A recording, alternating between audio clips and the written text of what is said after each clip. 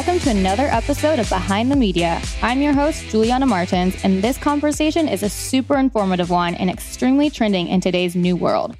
I'm sitting down with Playboy Enterprises' very own Vice President of Content Marketing and Blockchain Innovation, Jamal Dauda. He shares about his background in the music industry, how he got to where he is now, and then deep dives into all the new stuff Playboy is tackling. If you don't know what an NFT is before starting this episode, let me tell you, Jamal does an incredible job of explaining NFTs and tons of other concepts that are only becoming more relevant. I'll stop talking now and let the professional take things away.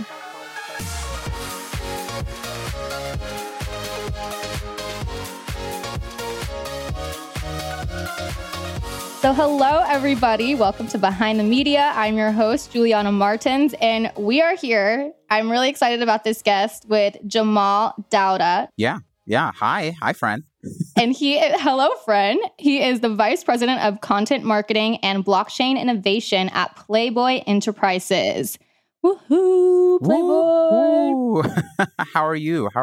I'm so good. How are you? I'm fantastic. I feel like I'm eternally tired, but I'm feeling good. I'm excited to be hanging out with you. I'm so excited too. We were hanging out, last week?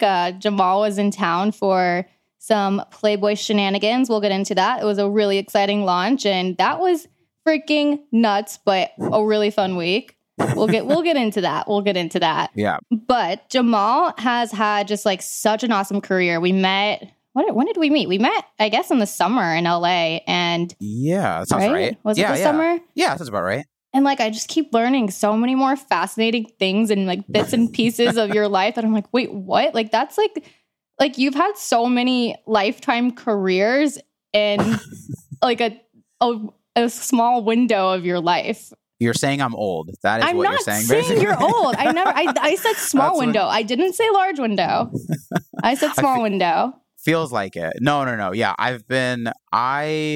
we'll talk about it, I guess. But I seem to not be able to settle. I was going through it, and I was actually, someone made a comment on my LinkedIn or something. And I was like, oh my God, I didn't even think about how many different things I've done at this point. Things that aren't even on there either. So I was like, yeah, they're all very different and weird. None of them seem to fit to most people. But they're all so awesome. You started your early career in the music industry and artist management, right?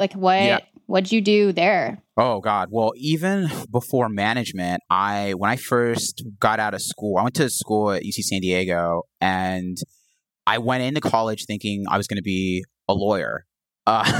This is another new thing I'm learning. I was like, I'm going to be I'm going to be an entertainment lawyer. I'm going to just be this power broker in music. It's going to be amazing.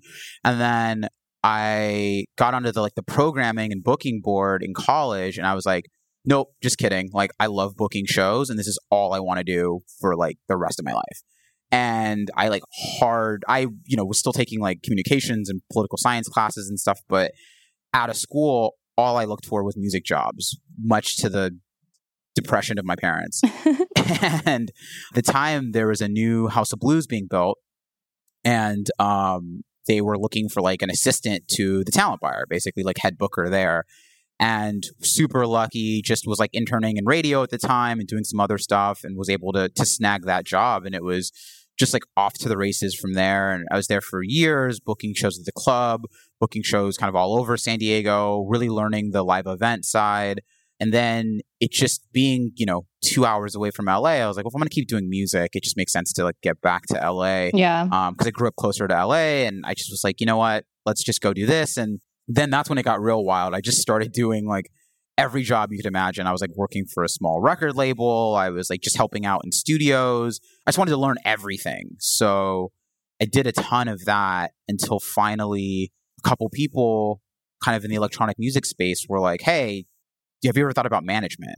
It seems like your brain would be really good to manage and take a bunch of skills in and do a bunch of stuff at the same time. So I went into music management right when this sort of crazy electronic music boom was happening in the US, and we were off to the races from there. And then from there, I did music management for a huge chunk of my career until I started moving into brand marketing and other stuff, which I'm sure we'll talk about. But yeah, music management. I touched like everything in music, literally from like cleaning a studio to like being an assistant to like day-to-day managing to all of, it's the whole journey. Yeah. Well, who are some of the artists that you managed? Yeah. So And you were at Capitol, right? Capitol Records? Yeah. So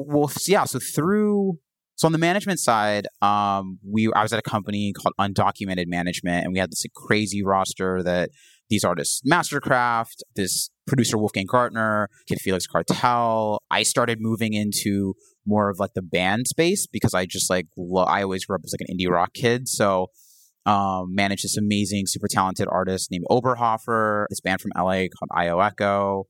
And then our management company kind of sort of like partnered with a few other management companies, and I was able to work on things kind of across the roster. And so one of my mentors, his name's Simon, manages Phoenix, Block Party, a ton of bands that like I was super into. Mm-hmm. Death from Above, which one of the members was also in Mastercraft who were managing, came back together during my tenure there. So got to work on like that amazing kind of like reunion and campaign. And they're still going strong and just released an album, I think a few months ago. Wow. So yeah, so it was a ton of it was a weird mix of like electronic producers and rock bands and yeah, some other stuff along the way. What do you have like a story that sticks out from your time working in music and artist management that you're like, what on earth was that? Like, this is the wildest story. Like just anything just like crazy that you can give us. Oh God. Without getting anyone in trouble. Huh? Don't get anyone in trouble. That is not what we do on Behind the Media. I don't know. There's so many. Honestly, that was like the whole thing was a crazy, crazy, crazy ride. But I think one of the craziest things that stuck out to me was I was always a fan of electronic music, but I wouldn't say it was like the scene that I was like first and foremost into when I was younger.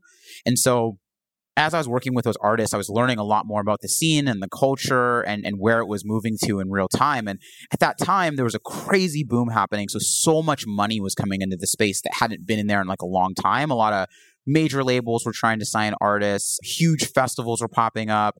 And, one of them being, EDC, Electric Daisy Carnival, which had been around for a while. But when I was kind of in the kind of height of my management stuff, they started doing them in Vegas. Mm-hmm. And just the combination of like 100,000 people there for like a music festival in Vegas out at like the Motor Speedway was just like chaos to me. Everything was like so decadent. Like people were taking helicopters from their hotels to the festival. You would be, the thing didn't end till like 6 a.m., 7 a.m. in the morning. And so you'd see these kids like just partying their faces off until like all the way to sunrise, then like somehow find their way home and then be at a pool party at 11. And you'd see like the same people and you're just like, what is happening right now? Like, oh my God, miscreants. It was just, oh my God. And that festival was where if you could name a thing,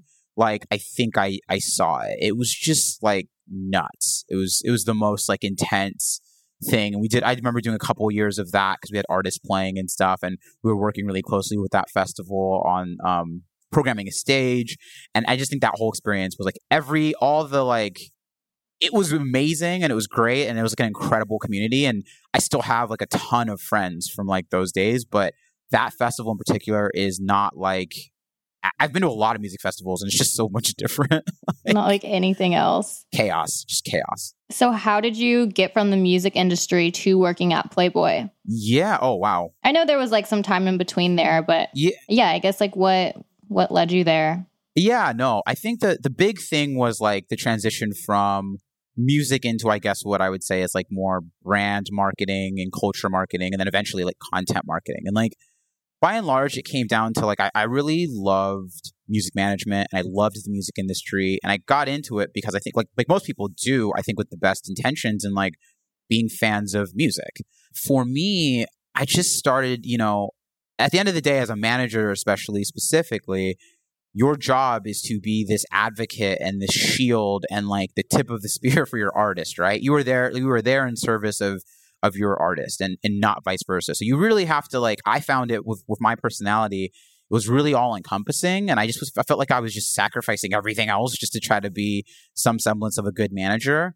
I felt a little bit limited in that, like, in my case, I think people wanted a very specific thing from me, but I always thought I could do more than that. And I thought I had more creativity in me than maybe just like logistics or, or just sort of like other parts of that job. So I wanted an opportunity to take what I had learned in that space, but maybe bring that to companies that were looking to do this. And so at the time, Red Bull had a huge music program, and we're pulling in a lot of people in the music space to help them build out a sort of like integrated marketing and like brand partnership program. So I went there, then went to WeTransfer, who was also doing some really amazing things and continues to do amazing things in like the arts in general, music and film and photography and all of this and fine art. But then Playboy, I would have never guessed in a million years, if I'm being fully honest, it wasn't something I like sought out per se or was like looking for, but I've always believed that like you invest in people, and I think like good companies are made of like good people.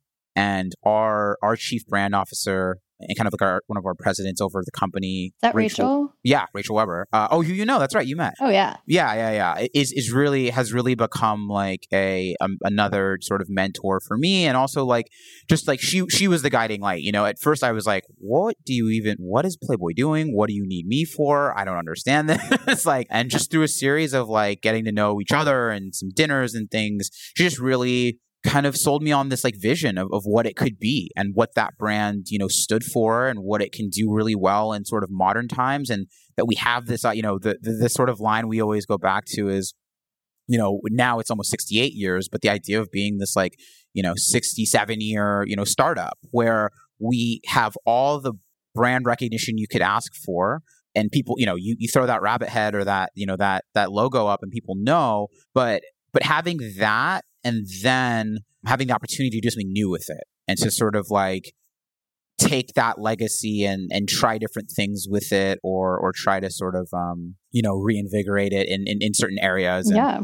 It was it was, and it continues to be a really interesting challenge. So that's kind of the very, very short version of how I got over there.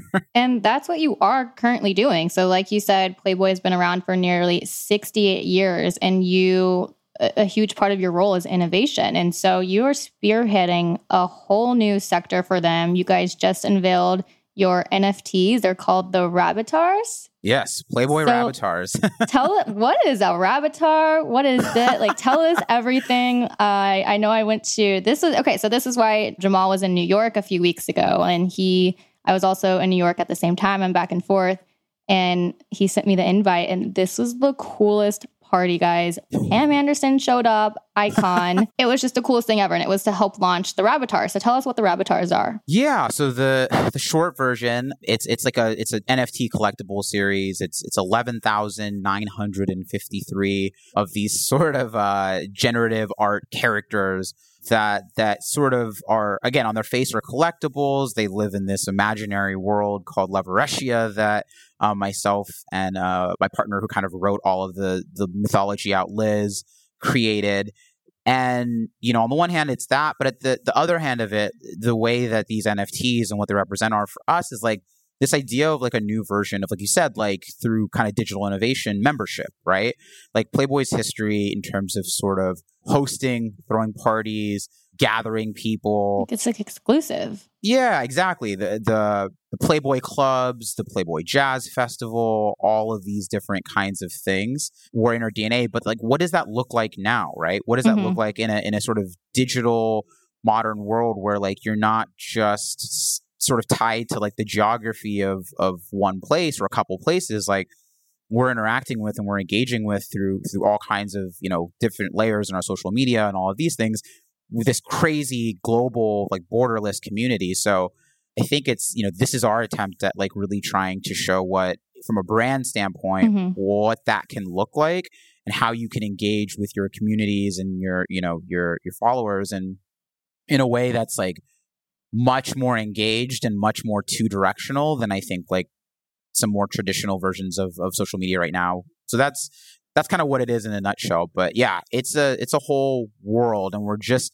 starting to unveil like what it looks like and what some of the things that people get access to and all of these things. But I think the party itself, right, was like exclusive access to people on the invite list, but also the people who did purchase these Rabbitars. Yep, that's exactly it. That's that event we did in New York was super exclusive. Yeah, was half sort of our collaborators and artists and friends and musicians and just like cool people that are sort of in the Playboy ecosystem. And then the other half of spots were just for Rabbitar holders, and that was it. And it's a super good example of the kinds of things that we can and want to do in sort of with IRL events, but also like thinking through what in real life. Yeah, like digital activations look like, what access to apparel and art and like exclusive things just for this community who has bought these NFTs. So awesome. Yeah, we're excited. Yeah, before we dive in, I have a list. It's called WTF is a : Okay. I'm just going to read them off real quick. These each are going to require their own answers. Okay. WTF is a crypto currency. WTF is blockchain. WTF is an NFT. And WTF is Discord. So let's go back. We were just talking about Rabbitars and NFTs. Okay. So let's break that one down. What is an NFT? So I know you said it's a digital space. It's a digital currency. You know, I'm going to let you take that over. No. No, let's talk about, I'll make your life a little bit easier. Let's like NFTs for dummies. Okay, I'll see what I can do. I won't nerd out too hard because I know that's not what we want to do. And we're good with analogies here. Okay, I'll do my best. So I think it's good to think about NFTs and currency together, right? Because at the end of the day, they're both, in this context, they're both kind of like units of storage of information. But what separates them, so a cryptocurrency, like a lot of what like the tokens and things that you hear about, probably the most famous ones being like Bitcoin, Ethereum, you know, maybe Litecoin if you dive in, you know, other stuff like that. Those are currency in that they are fungible, right? Like, which is to say that, and what's like, fungible? Exactly. So fungible in that sense, or in any sense, really, is sort of is interchangeable, right? One to one. So the analogy of that is like the US dollar is fungible. Like $1 equals $1. Like you can like trade the pieces of paper. There's not more value in a single dollar just because it has like a different serial number or whatever. So instead of like $1 equaling 20 somethings, it's just like 1 equals 1. 1 equals 1, right? That's the easiest way to think about 20 equals like 20, 50 equals 50. Yep, fungibility across these units. So it could be coconut shells, or it could be dollar bills, or in this case, it can be sort of digital tokens and identifiers that are like interchangeable in that way. And all it means for like cryptocurrency is that, again, there aren't these physical representations of them out in the world. So all of the tracking and all of the movement of these is in a digital immutable, meaning once it's written into it, you cannot go back and erase it. It's transparent, it's immutable, and it's digital. And that in essence is what the blockchain is, right? It is this like ongoing digital ledger that lets you verify every single transaction that has happened on it. The difference is that information isn't stored in like one centralized place the way it would be, or the way that we're used to, or one centralized kind of server the way we're used to, right? So I go back to like one of the examples comes up a lot is like in banking or in finance, right? Like at the end of the day, I bank at, I'm at Chase, right? So all of the info, all the transactions we have, all of that is at the end of the day still in one central kind of repository, for the most part in their like server system. And we count on them to keep those servers up, to give us accurate depictions of what's in our account, all of that stuff, right? If for some reason that one source or a large chunk of that source is attacked or goes down or whatever, like we're in bad shape, right? We don't have a lot of visibility into what was happening or what the right amounts were the day before, other than like unless you take a screenshot of your bank account every day, which like people don't do. And even then it would be tough. What blockchain allows you to do is it distributes that information across all of these separate people, all of the participants, all of their computers and phones, what we call nodes.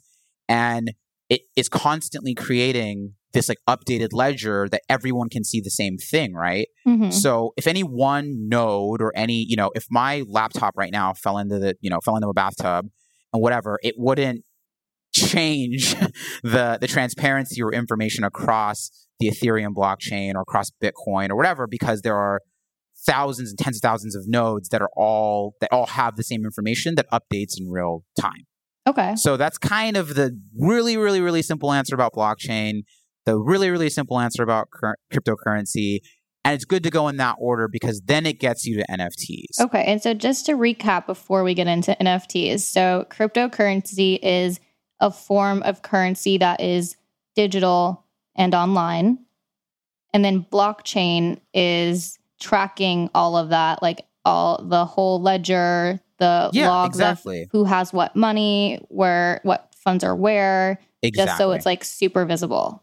Exactly. That's it. And the keys of it are that it's decentralized. So it's like spread out across lots of people as opposed to like one central figure, like again, a bank or an institution or whatever.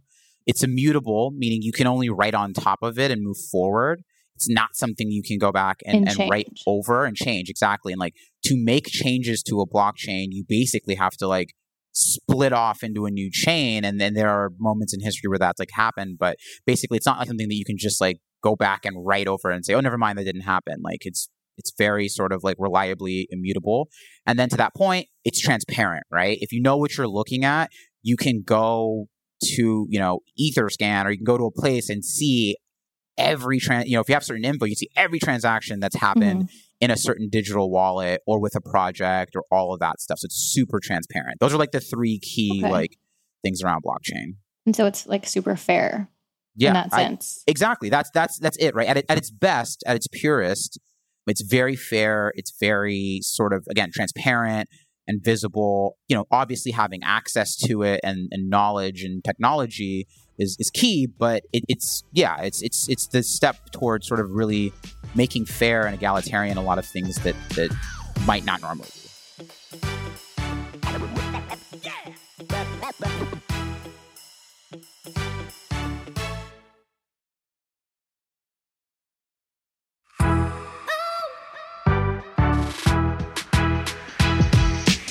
Okay, and so now that we have that out of the way, let's discuss like what an NFT is. Right. So if fungible, if cryptocurrencies are fungible, and again, 1-to-1, right, you can interchange.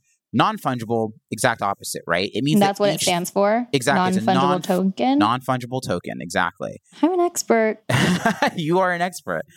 But in the same way that like just to take a step back and for analogies, things outside of crypto are non-fungible, right? Like art in its essence is non-fungible, right? Like that's why it had, in the fine art world, that's why these pieces like the Mona Lisa is a one of one, right? Like you could, now that doesn't mean you could reproduce prints of it, and sure, like everybody can have a poster of the Mona Lisa, but that doesn't mean it is the Mona Lisa. And that's an interesting way to think about non-fungible tokens in terms of, at least like even in like the art space is a good place to wrap your head around, because I'm sure that's where you see a lot of the stories, and a lot of people that have come into the space have heard these crazy sales of like, this, digital artist named Beeple selling his work for $69 million, just sold another physical piece for $25 million, all of this kind of stuff. With art, it's the same thing, right? Like at its core, and art is only one use, but what a non-fungible token is it's sort of just this unique, sort of non-interchangeable unit of data that is stored on a digital ledger, aka blockchain, right? Which we just went over. So the token and the data is really the token, but you can put any kind of data in there, right? You can put photos, you can put videos, you can put audio. We could do this podcast, like any kinds of sort of digital files. And the token really serves as like a certificate of authenticity, right?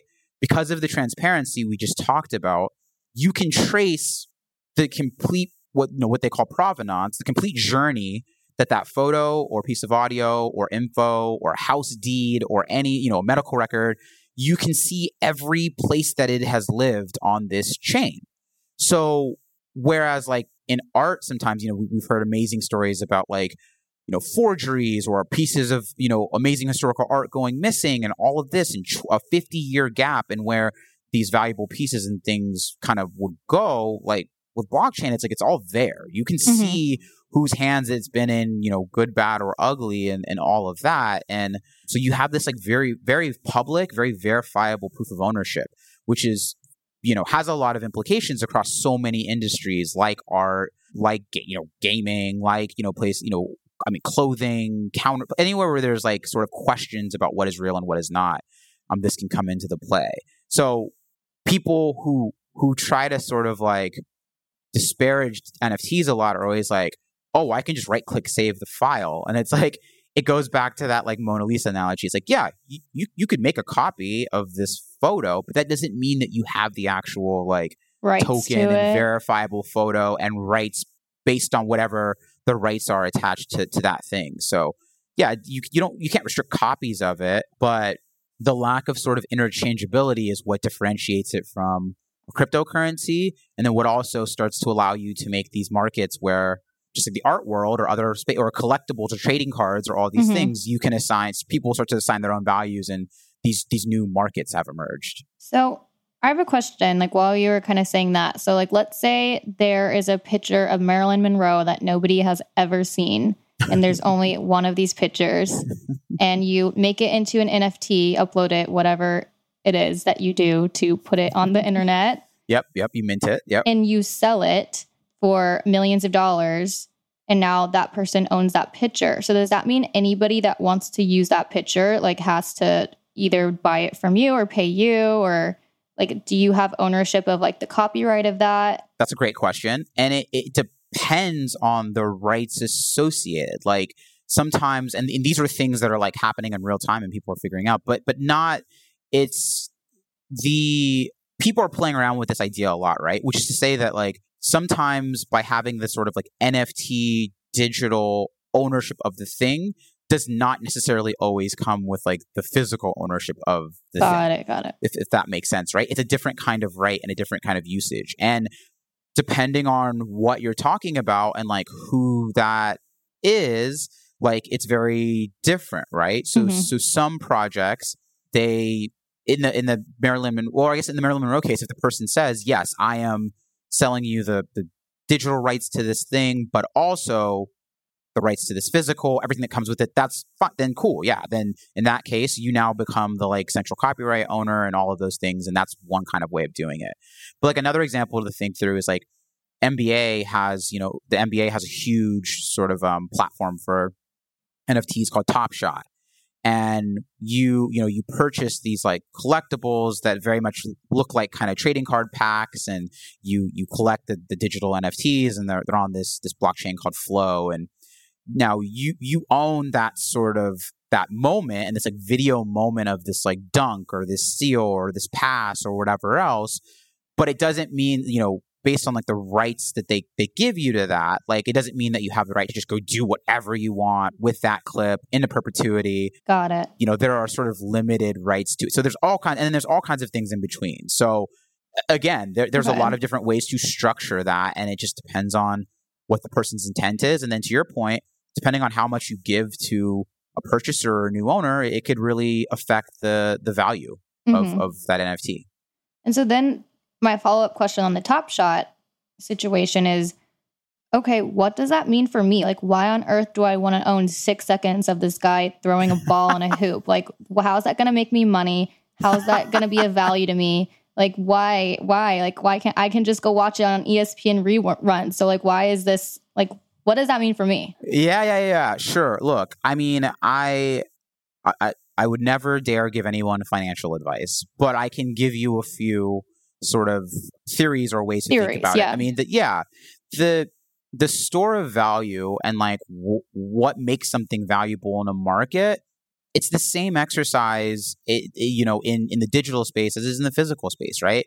There are lots of things in the physical world. Again, fine art is a great example. Luxury goods that get sold for 5 times the markup.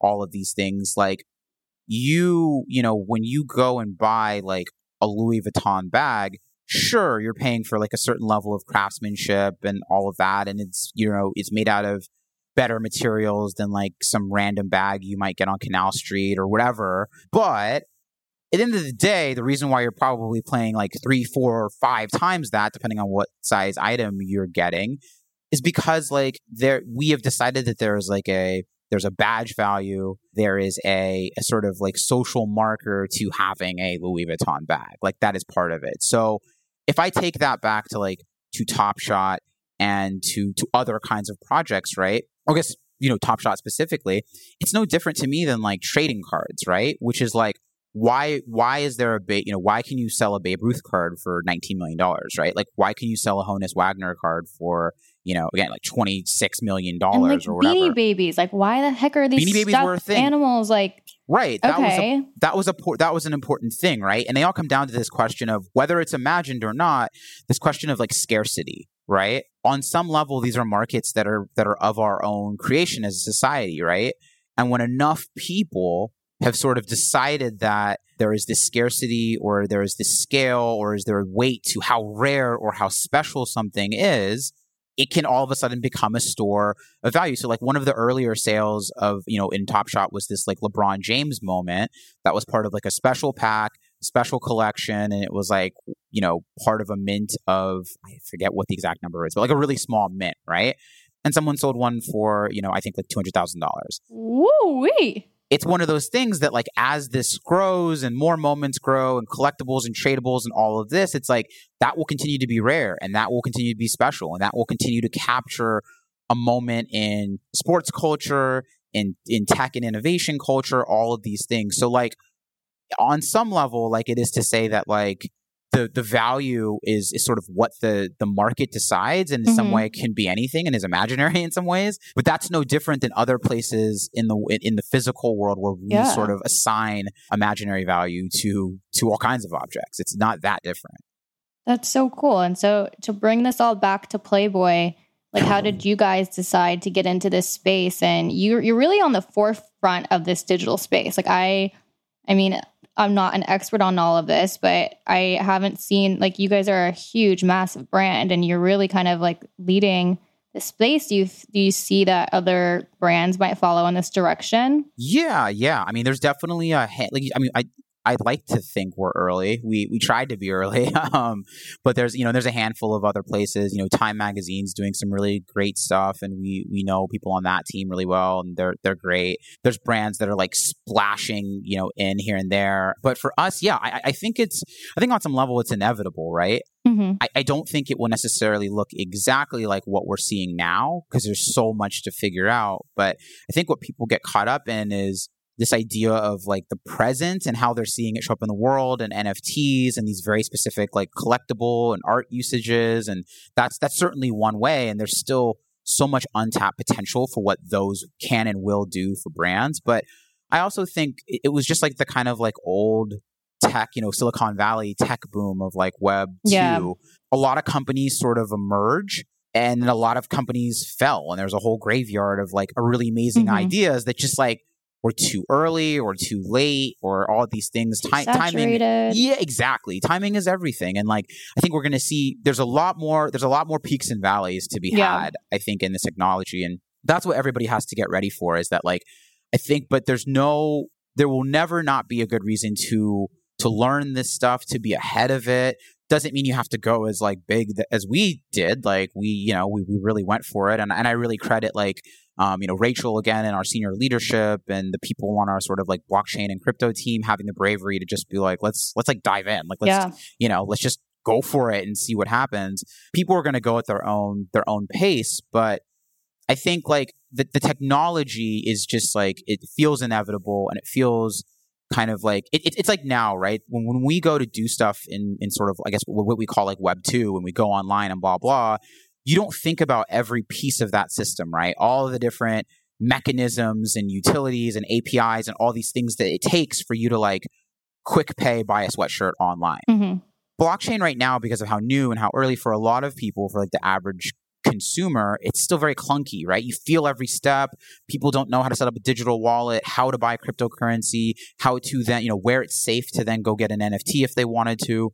once, we're continuing to like streamline that as an entire industry. And like once that feels more ubiquitous, and once like you going to buy an NFT feels as simple as you going to buy a new pair of headphones, that's when we're going to start to see a lot of like scale and traction and movement. And so that's what we're really excited to be ahead of. And we're going to, like anyone else, we're going to take some hits and we're going to learn and we're going to keep growing, but we're super committed. We don't look at it as like this one Rabbitars project and that's it. Like this is a fundamental part of who we are as brand Playboy. Identity. Yeah, exactly. And what this business is for us moving forward. And I think we're like just scratching the surface of how this shows up across the company. So it's exciting.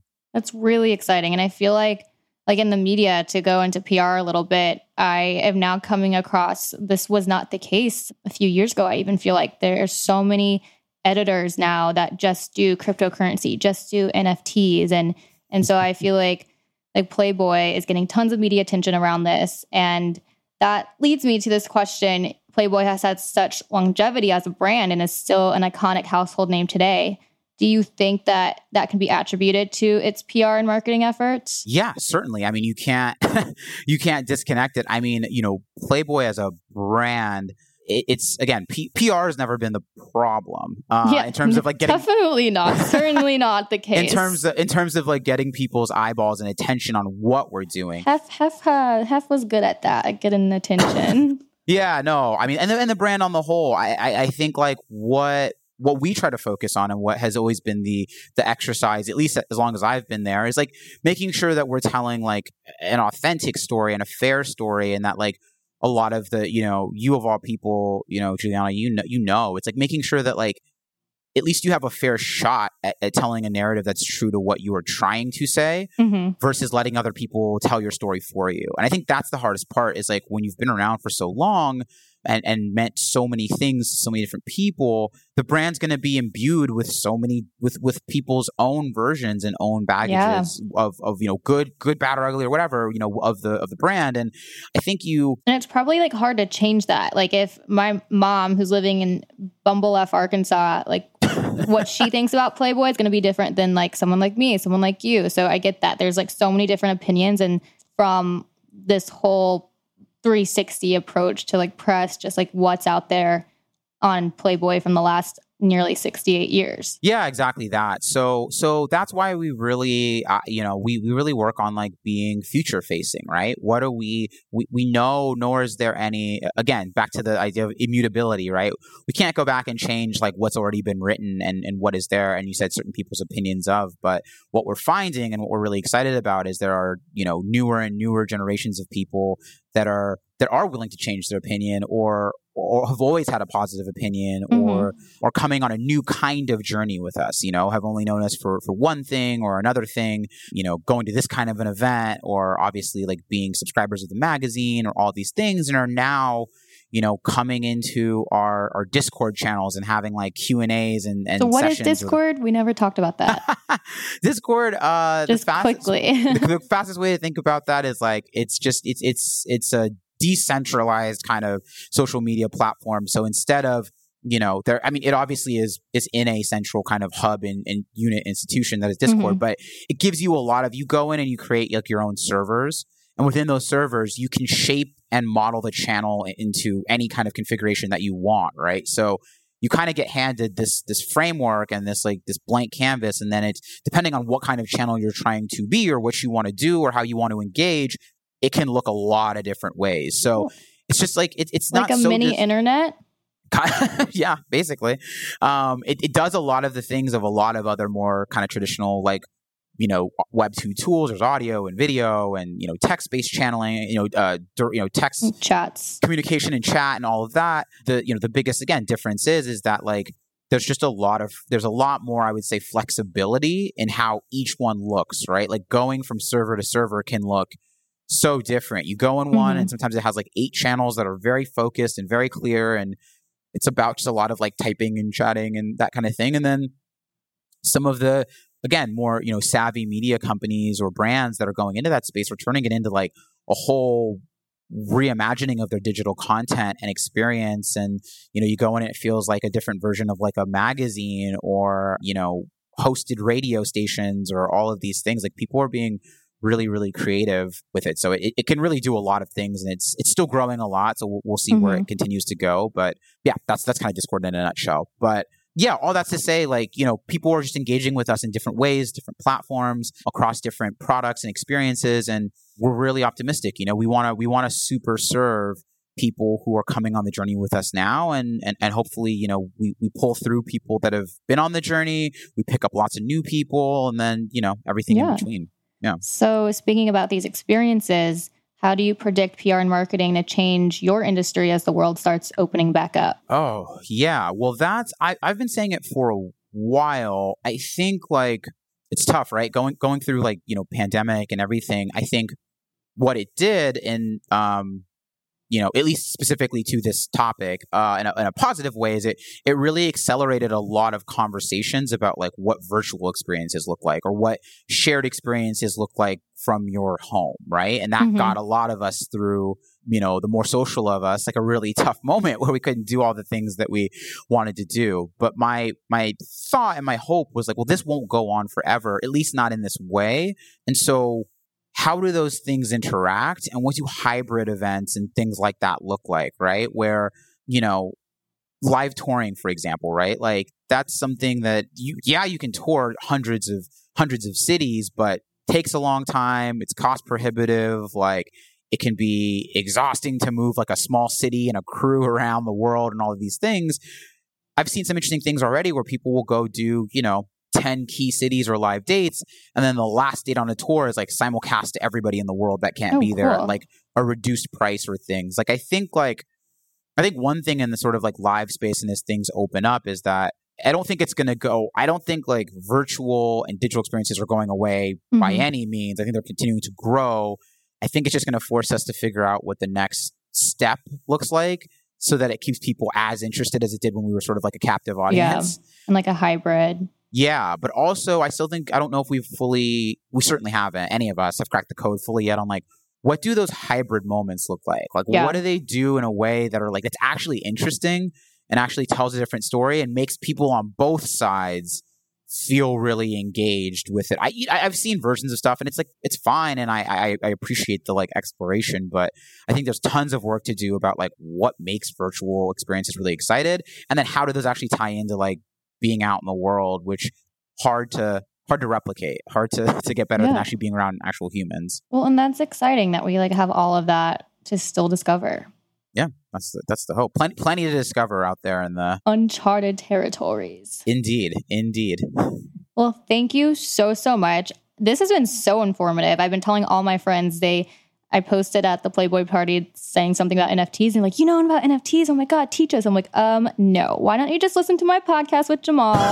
I am not an expert in the slightest. He will teach us the way. So this has been extremely informative, and I really appreciate your time. And this has all been just so fascinating, and I'm excited to apply this to my future discoveries. I didn't scratch the surface. I work with a team that is much smarter than me, and if people actually want to learn, I would our Twitter, Playboy NFTs, and then our Discord server, which is Down the Rabbit Hole. We have an amazing community manager.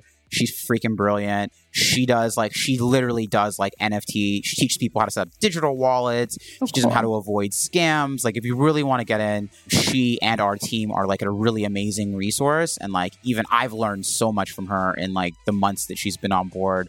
So I really encourage people to go and dive in, because it's a wild space and it's always changing, and there's a ton to learn. But glad I could at least teach a couple basic things, I suppose. Yeah, so head to Playboy if you want to learn more. And then where can our listeners find you? Oh God, no one needs to find me. If you Google his Adweek article, you won't be upset. Let's